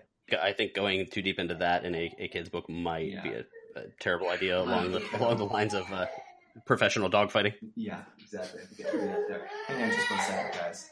Oh, yeah, he got out of the cellar somehow. I told you to put your handcuffs. Put those handcuffs on. My God. Oh man, he's back in his cage. Yep. Good. Back in the cellar. Eat your fish heads and shut up. I told you not to break those chains. I wanted to ask you a couple of things that I thought was great that you could work into, a novel for young adults, although they probably don't have any idea what they mean. I certainly appreciate it. When speaking of the Amulet of Taka-Ra. I was just going to mention that too. I took a picture of this as I was falling asleep last night. The method of incantation, I guess, the words that you have to say are Klaatu, Varata, Nektu. Oh, yeah. Obviously an Army of Darkness reference. Yes. There's lots of like little things like that where I'm just kind of writing. I'm like, oh, I love that. Yeah. There's the one directly underneath that though was another reference, and both of them just made me giggle. The one right underneath the Amulet of Taka-Ra is electrical weaponry can be useful in dispersing a ghost and scattering its energy patterns into the ether.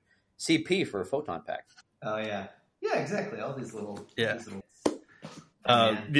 just the other one was Halloween, also known as I read that Friday one. Friday the 13th, also known Friday the 13th. Yeah, that's right. I'm sorry. But I love and I appreciate those little things, and those little things that you put in there just keep me, searching for those. So it's fun for adults too, is what I'm saying. Yeah, because I am an adult writing it, so I've got to entertain myself. And I also do feel like there's, I don't know, I think we're in an age now, at least with, these kind of books, that adults like them and will read them. I think we're it's cool to read it, and I think adults, kind of the more geek culture, and just be like, because I've had, been to book fairs and like grown people have come up and been like, oh my God, I love this book, and like engaged in it and been like, yeah, I really want to read this. And it's like, yeah, they could tell it's the people who are like reading comic books and things like that. Just want like a really Oh yeah. Well, I always mock my wife for some of the stuff that she'll like watch, and I can't say it on the air, or else I will end up divorced. Okay. No, and she's like, I spend all day, working and thinking about things and trying to solve problems and do all that stuff. When I get home, I want to relax and watch something that's like lighter. And I think that can go with reading too. Like people want to occasionally read something that's lighter and fun. Yes. Yeah. You don't want to get home and read War and Peace after working a full day. Yeah. I've never read War and Peace. I just finished it this morning. Hey, I'm so curious. Wait, does your wife watch like Criterion Collection stuff? Is she watching really great movies? Or No. It goes the other way. She's like, I want to watch The Bachelor. Hallmark. No, she doesn't do the Hallmark. Like Little Housewives of South. She literally just texted me as I was saying that. I'm convinced that she somehow knows. Wow. Uh-oh. She might have a tab. Wait, have you guys seen? Here's the thing. I think you get to counteract that with, there is a reality show about guys who make swords. They forge their own swords. And How have I not seen this? It's on YouTube, right? They go through. No, it's on TV too. It's a real thing. And then they go through an obstacle course and proceed to. They have to get through the obstacle course by using their sword and chopping through. Holy shit! They have to chop through blocks of ice and then buckets of sand and then stab the octopus. Like, it's crazy. It's so just dude central. I mean, it is amazing. What is it called? Rob is fully aroused right now. Maybe a little bit, yes. And it's called Forged in dude. Forged in Fire, guys. History Channel. Fully aroused, dude. That's Rob. Full mast. You are just standing at attention right now, dude. I totally am. Because the guys come on. Do you have a camera in my room somewhere? The guys come on there just like, some of them are chefs. Oh, I'm going to. Oh, wait. Wow. Some of them are chefs. Some of them are just like guys wearing kilts, and then some of them are like Bushido blade guys. It's insane, because what they have to do is they have to hack through certain obstacles, and then some of those obstacles will be filled with red paint, so that as they're hacking into it, like, it looks like blood is splattering out. It's like a show that Michael Myers is just sitting at home, just eating popcorn and watching. They're all loving this. It's so bizarre. Rob will not say another word on this podcast because he has muted the thing and he's just going to go and watch it. Well, Red, Nicolas Cage's character in the movie Mandy, forges his own scythe. So that's another reason to watch it. You have not seen Mandy yet? No. Is that what we determined? I have not seen. I'm really dying to see that. I finally saw Hereditary. Have you guys seen that? Oh, that's good. Oh, yeah. We discussed it on a previous episode, yeah. Oh, yeah, that's a good messed up one. That sequence with the kid in bed, kind of comatose, and the mom outside the window, and you just hear it, is one of the most painful sequences in a good way that I've ever seen in film. Yeah, that's the acting and it's just sound is incredible. Yeah, it's pretty. Yeah, when the mom finds the daughter's corpse. Yes, yeah. That's disturbing. I find you guys all have kids? Kids? Yeah, I do. Just you. Yes, just great. Because I find now that I have a kid, it's kind of like ruined horror films for me. Because I'm like, I don't want to go to that dark place, Because I can't. I asked Jimmy. I told him that. Jimmy is when he sees a horror movie for me, he always comes back and says, "Don't see this one. There's kids." I can't do it. Sucks because I mean, they just they had the trailer out for the new Pet Cemetery, and I'm like, I know that movie. Mm-hmm. No way, I don't want to see that movie at all. There's a scene in the trailer when they first get to the house, and it's nice and peace and quiet, and you see that 18-wheeler flying down the road behind their house, and I go, ooh. That's nope. Yeah, I will not be seeing that. I will. That's the amazing thing about about Stephen King was that he would go there. He would do that stuff. I mean, it's one thing to be like, I don't want to watch that movie for 2 hours. Now imagine you're writing that book for months. Like, that's your every day. You're like waking up and going, okay, so we're at the pet cemetery now. We're burying the child. Like, ugh, dude, I can't. That's why I write fun kid stuff. You know, I guess that's why. And he had a kid that age at that time, I would assume. Yeah. Because his son is about our age. Yeah. Oh yeah. I wonder if it was Owen or Joe Hill. Yeah. All of his stuff. The Shining. I mean, that was like him accidentally breaking his son's arm. And I think The Shining was his third book or something, and he was just hitting it hard, and like the bottle and everything like that. And I think he was like, I'm either going to like continue down this path of just writing like straight scary horror things, or I can actually write about this time when I accidentally broke my son's arm because drinking so much. And that was what he said really changed his mind about writing and about the kind of writer he was. He was actually lean into that true personal horror. That I don't want to do that. Just I like monsters and fantasy, but to actually do that every single day, that's a tough job. Dark. We just went dark in the podcast, guys. Sorry. We did. Halloween Horror Nights. Did you guys go to that? Have you guys been to that? Universal? Yes. Rob's been about 20 times. I've been about 4. What do they have out there? We were actually discussing it. Poltergeist. The houses are Poltergeist, Trick or Treat, Stranger Things, Halloween 4. There's like a Plants Take Over the World kind of one, which is really cool. Called Seeds of Destruction. Seeds of Destruction. That's Purge. I did not like the Stranger Things one as much as I thought I would. Did you guys like that? It was just a lot of Demogorgon jumping out. A lot of Demogorgon. Here, I don't know if it's the same house or not. I don't know if they lay them out the same. But here, it's a good house, but it's not my favorite. I don't think it's Greg's either, but I know it's not my favorite house. That one's hard because, like, 2 reasons. One, the line is so long that I have to go at the end of the night, or else it's going to ruin my entire night there, because I'll just be in line the whole time. So you go after it, like, it's close to closing. So, one, the actors are kind of, like, done. So you're getting them that just like, look out, he's over there. Yeah, boo. I'm a dick. So that's one thing. The other thing is, like, when you wait in line, it better be really damn good if you wait in line for that long. So anything that's remotely not spectacular is like, I thought Poltergeist was great. I thought Poltergeist was really fantastic because that's like one of my favorite movies, and I just love the effects that they did in that. How they built the big beast thing, the closet monster, and that big skull at the end of the hallway. That was pretty. We totally should have had him on last week. Yeah. Oh no, did you guys do it last week? Did they start off? We did Poltergeist last week. Did they start off with a pool in Hollywood? What pool? No. What? Oh. No, it starts off in Orlando. You walk into the house. Oh no! What? Sorry. Go ahead. Wow. You walk into like the backyard.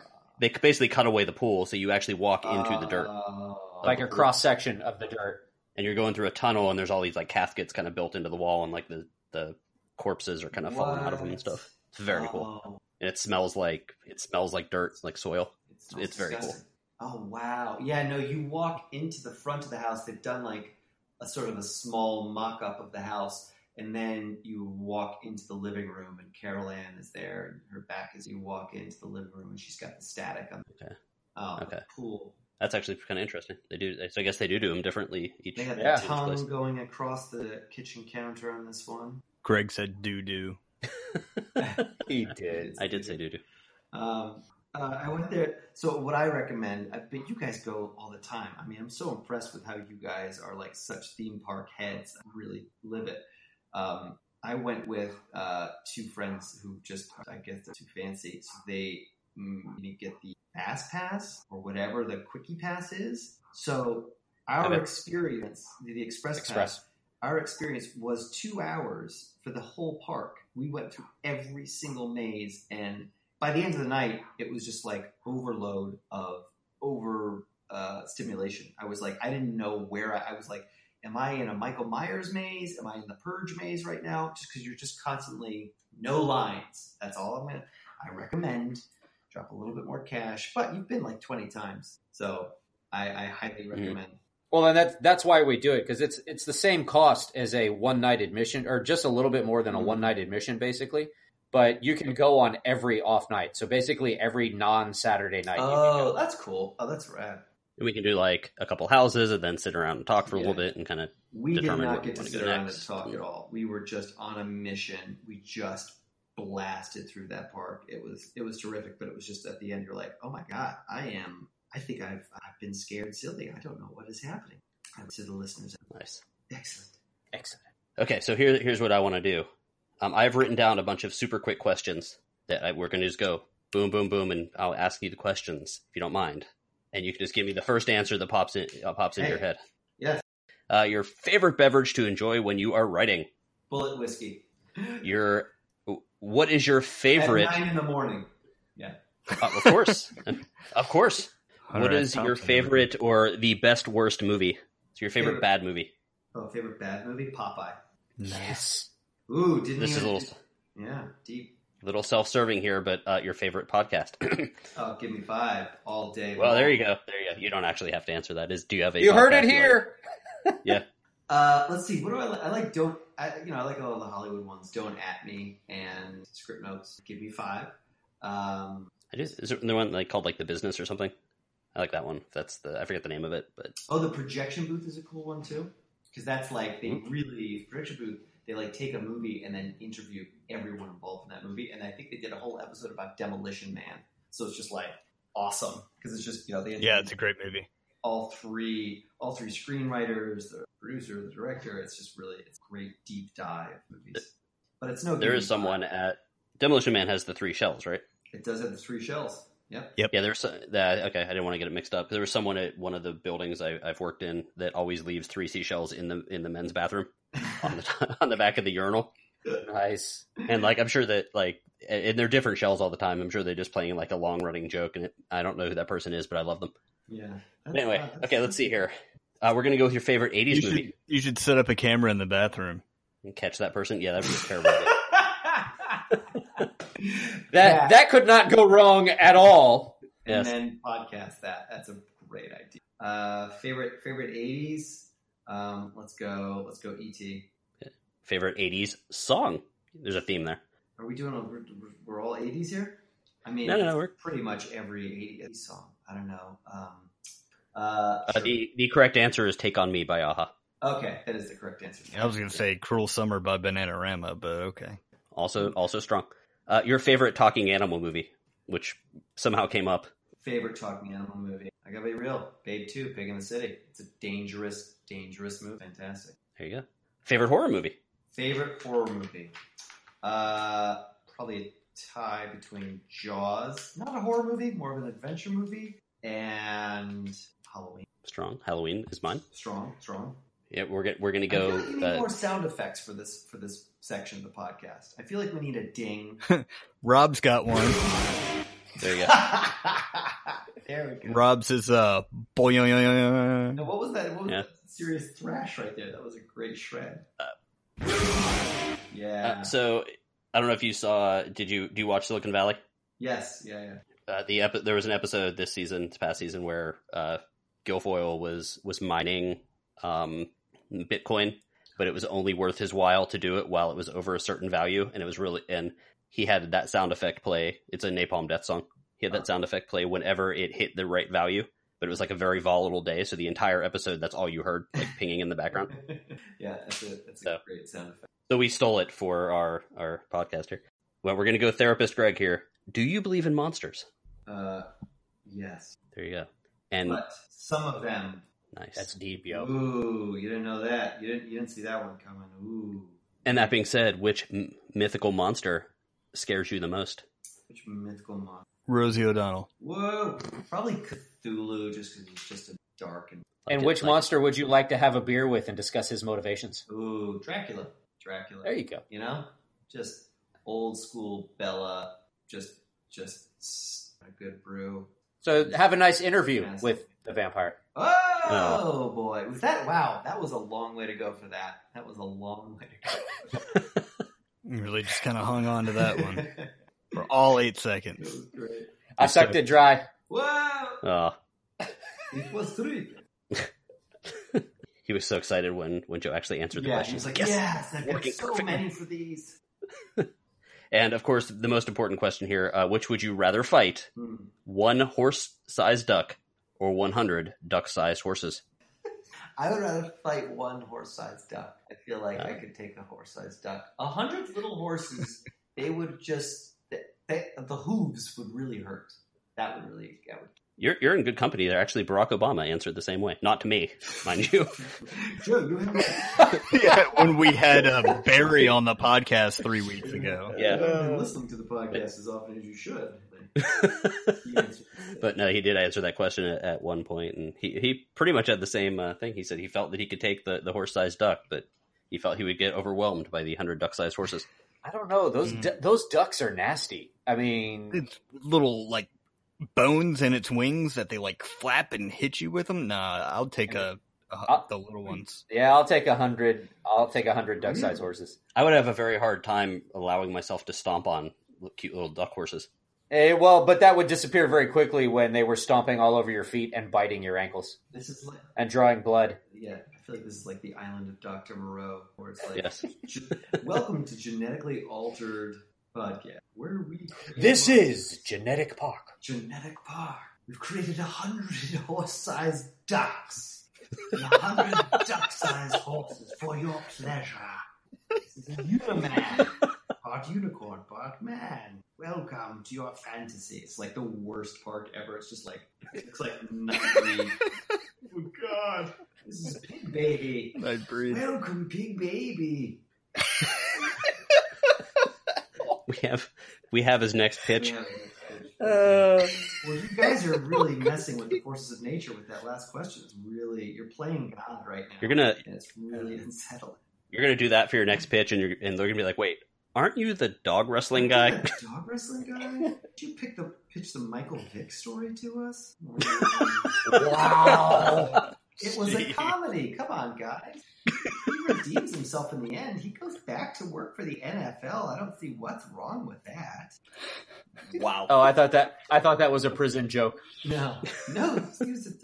He redeems himself in the end. Rob. Oh wow. Yeah. That's enough of Rob. Sound effect. Just give him a sound effect on that one. Okay, and I think as we are closing out here, I think we got to close out the episode here with we're gonna throw you right into this because we're really just torturing you every step of the way here. We are going to do our top 5 question with you, and you have no preparation for this whatsoever. None. So. I have never met any of you. Oh, I didn't either. I thought we were just asking him. I did too. We're going to just ask him. We can discuss this later. But Jimmy, you came up with the question, so bring the pain. I did. So I'll go ahead and set the bar here. Our question of the week is the top 5 monster movies that are, kid friendly. Got it. So my number 5 is going to be Little Monsters. Right. Number 4 is Ernest Scared Stupid. That's very good. Although that movie scared the hell out of me when I was younger. I was way too old to be that scared of that movie. Number 3 is Harry and the Hendersons. Number 2, Monsters, Inc. Great. Number 1. And Monster Squad is my number 1. Monster Squad. I imagine that's everyone's number 1, right? Which one? Likely. Monster Squad? Yeah, most likely. It should be. It better be. That's right. Who's going next? I don't have the list yet, so it's going to be. I'm going to let Joe be my surrogate. All right. Let's see. For me, top 5 good monster for kids. I'm going to say witches, even though, big disclaimer on that one, parents, a little scary. That's monsters. They're giant witches, mice, right? Oh, yeah. I remember that. Oh, that one got me, yeah. That was scary. Let's see. I would say Curse of the Cat People, which is an old Val Lewton movie from 1944. Really cool sort of... let's see. What number am I at? 2. I'm going to go Monster Squad. I'm going to say... Monster House. Good one. Monster House. I enjoyed that. And then say... like Godzilla. Just, in general, Godzilla. I think kids will probably love Godzilla. It's a great time. 20 Million Miles to Earth, the great Ray Harryhausen one. I say probably the original King Kong. Probably pretty good for kids to watch. Good times for the kids. I'm going to say what's not good for the kids to watch of 10, which I did, is Toxic Avenger. That is a horrible monster for kids to watch. That's a no-no. Do not watch that one. I saw somewhere real quick that you can watch all the Trauma films on YouTube right now for free. There's like a Halloween playlist they put out that has all of them. That's trauma. Just none of them. You see any of those parents, just go the other way. Yeah, I think, did we do it? Is that it? Did I make it? I think your top 5 had 8, but I'm okay with that. You know, let's just say the Blob, because That one has 9. Not the 88 Blob, though, like the original Blob. The 88 Blob is pretty nice. When I was coming up with spooky names for the episode, I kind of did like you did with your name, Joe Ballarini. We kind of did that for the beginning of the episode, and I was trying to rhyme Rob with something, and the only thing I could find was Rob the Blob, and that just sounded rude. Wow. So like, no, I can't use that one.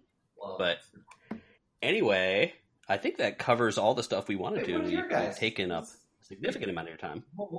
Yeah. Oh, sorry. I'm sorry. Well, I was going to let you do it, but okay. Rob, you got one or no? We go. I threw one together real quick. Okay.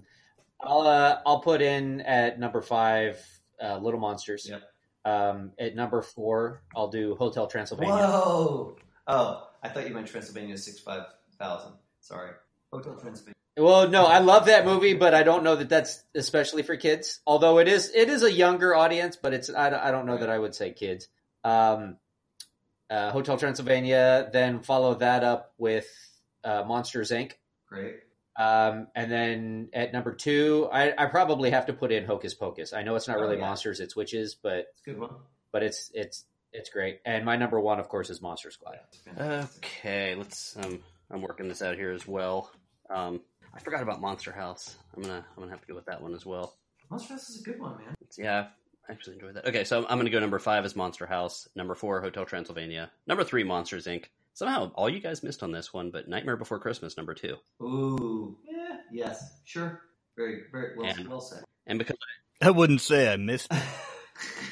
What is this? And I'm gonna have to go ahead and say Monster Squad number 1, because if I don't say it, I'm gonna get yelled at and kicked in the nards. Wolfman's got nards. It does very just. It did hurt me not to include Ernest Scared Stupid in my list, though. Movie's terrifying. Never seen it. I don't think I've. I feel like I went to the movie theater and saw a few of those Ernest movies. I'm not gonna lie. I don't think I've ever seen an Ernest movie. What about Labyrinth? Would that qualify? I mean, that now you're getting into fantasy. Yeah, that's kind of why I didn't include it. Yeah, that's a separate podcast. We'll do the fantasy. I think straight monster stuff.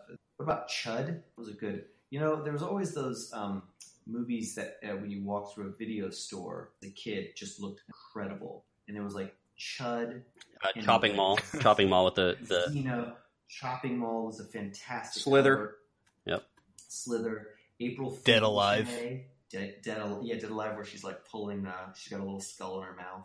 Yeah. Evil Dead 2, that was a great cover. But there was always Reanimator. Reanimator was a fantastic one. Was the one with the little troll guy perched on the back of the bed, like leaning over the sleep? Gothic, yep. By the way, never saw the movie. But that Just the idea of the movie is so awesome.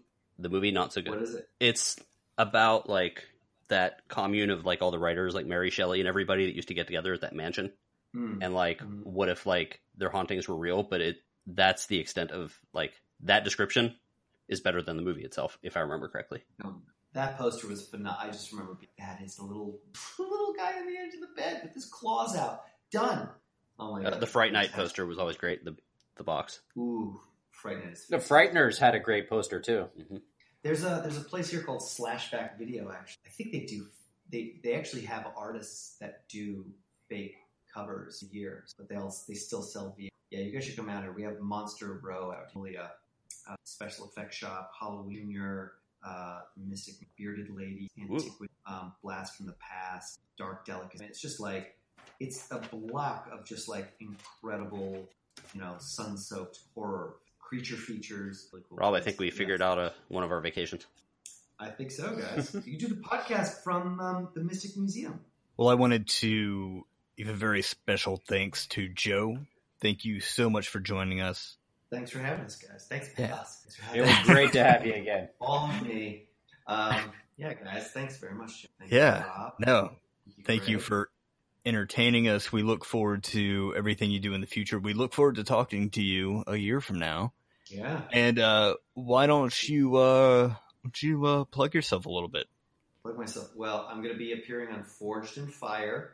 I've blacksmithed my own axe, and hopefully I'm going to get through that obstacle course and slice my way to the top.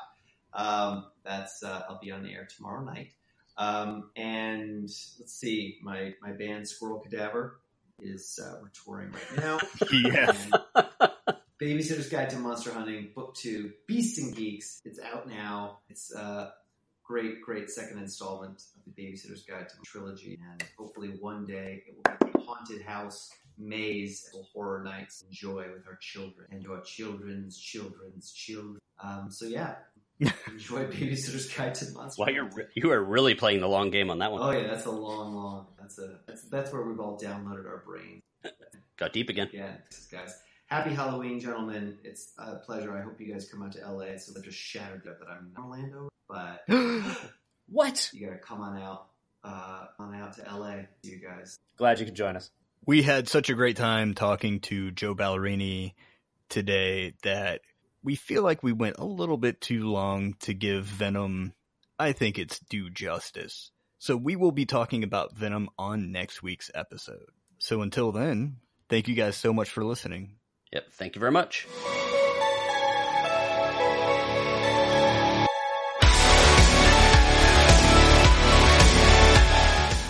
I was the jump rope champion in 6th grade. Suck on that. You got any biscuits for sale in there? Ain't got no gas in it. You ought not to do that to him. He's just a boy. But what's guys? Cut this part out. I literally skipped my mind about what is happening. Oh my gosh. We'll move on to something that's got to be easier. God, why is that? You know what it is? It's just this day and age. I listen to so much music. It's like all in there. Well, shall we say goodbye? Why are we laughing? Because you said, well, shit. No, I didn't. This plan. Special teat. All right, I'm going to go to Lucky's and try and get a free koozie.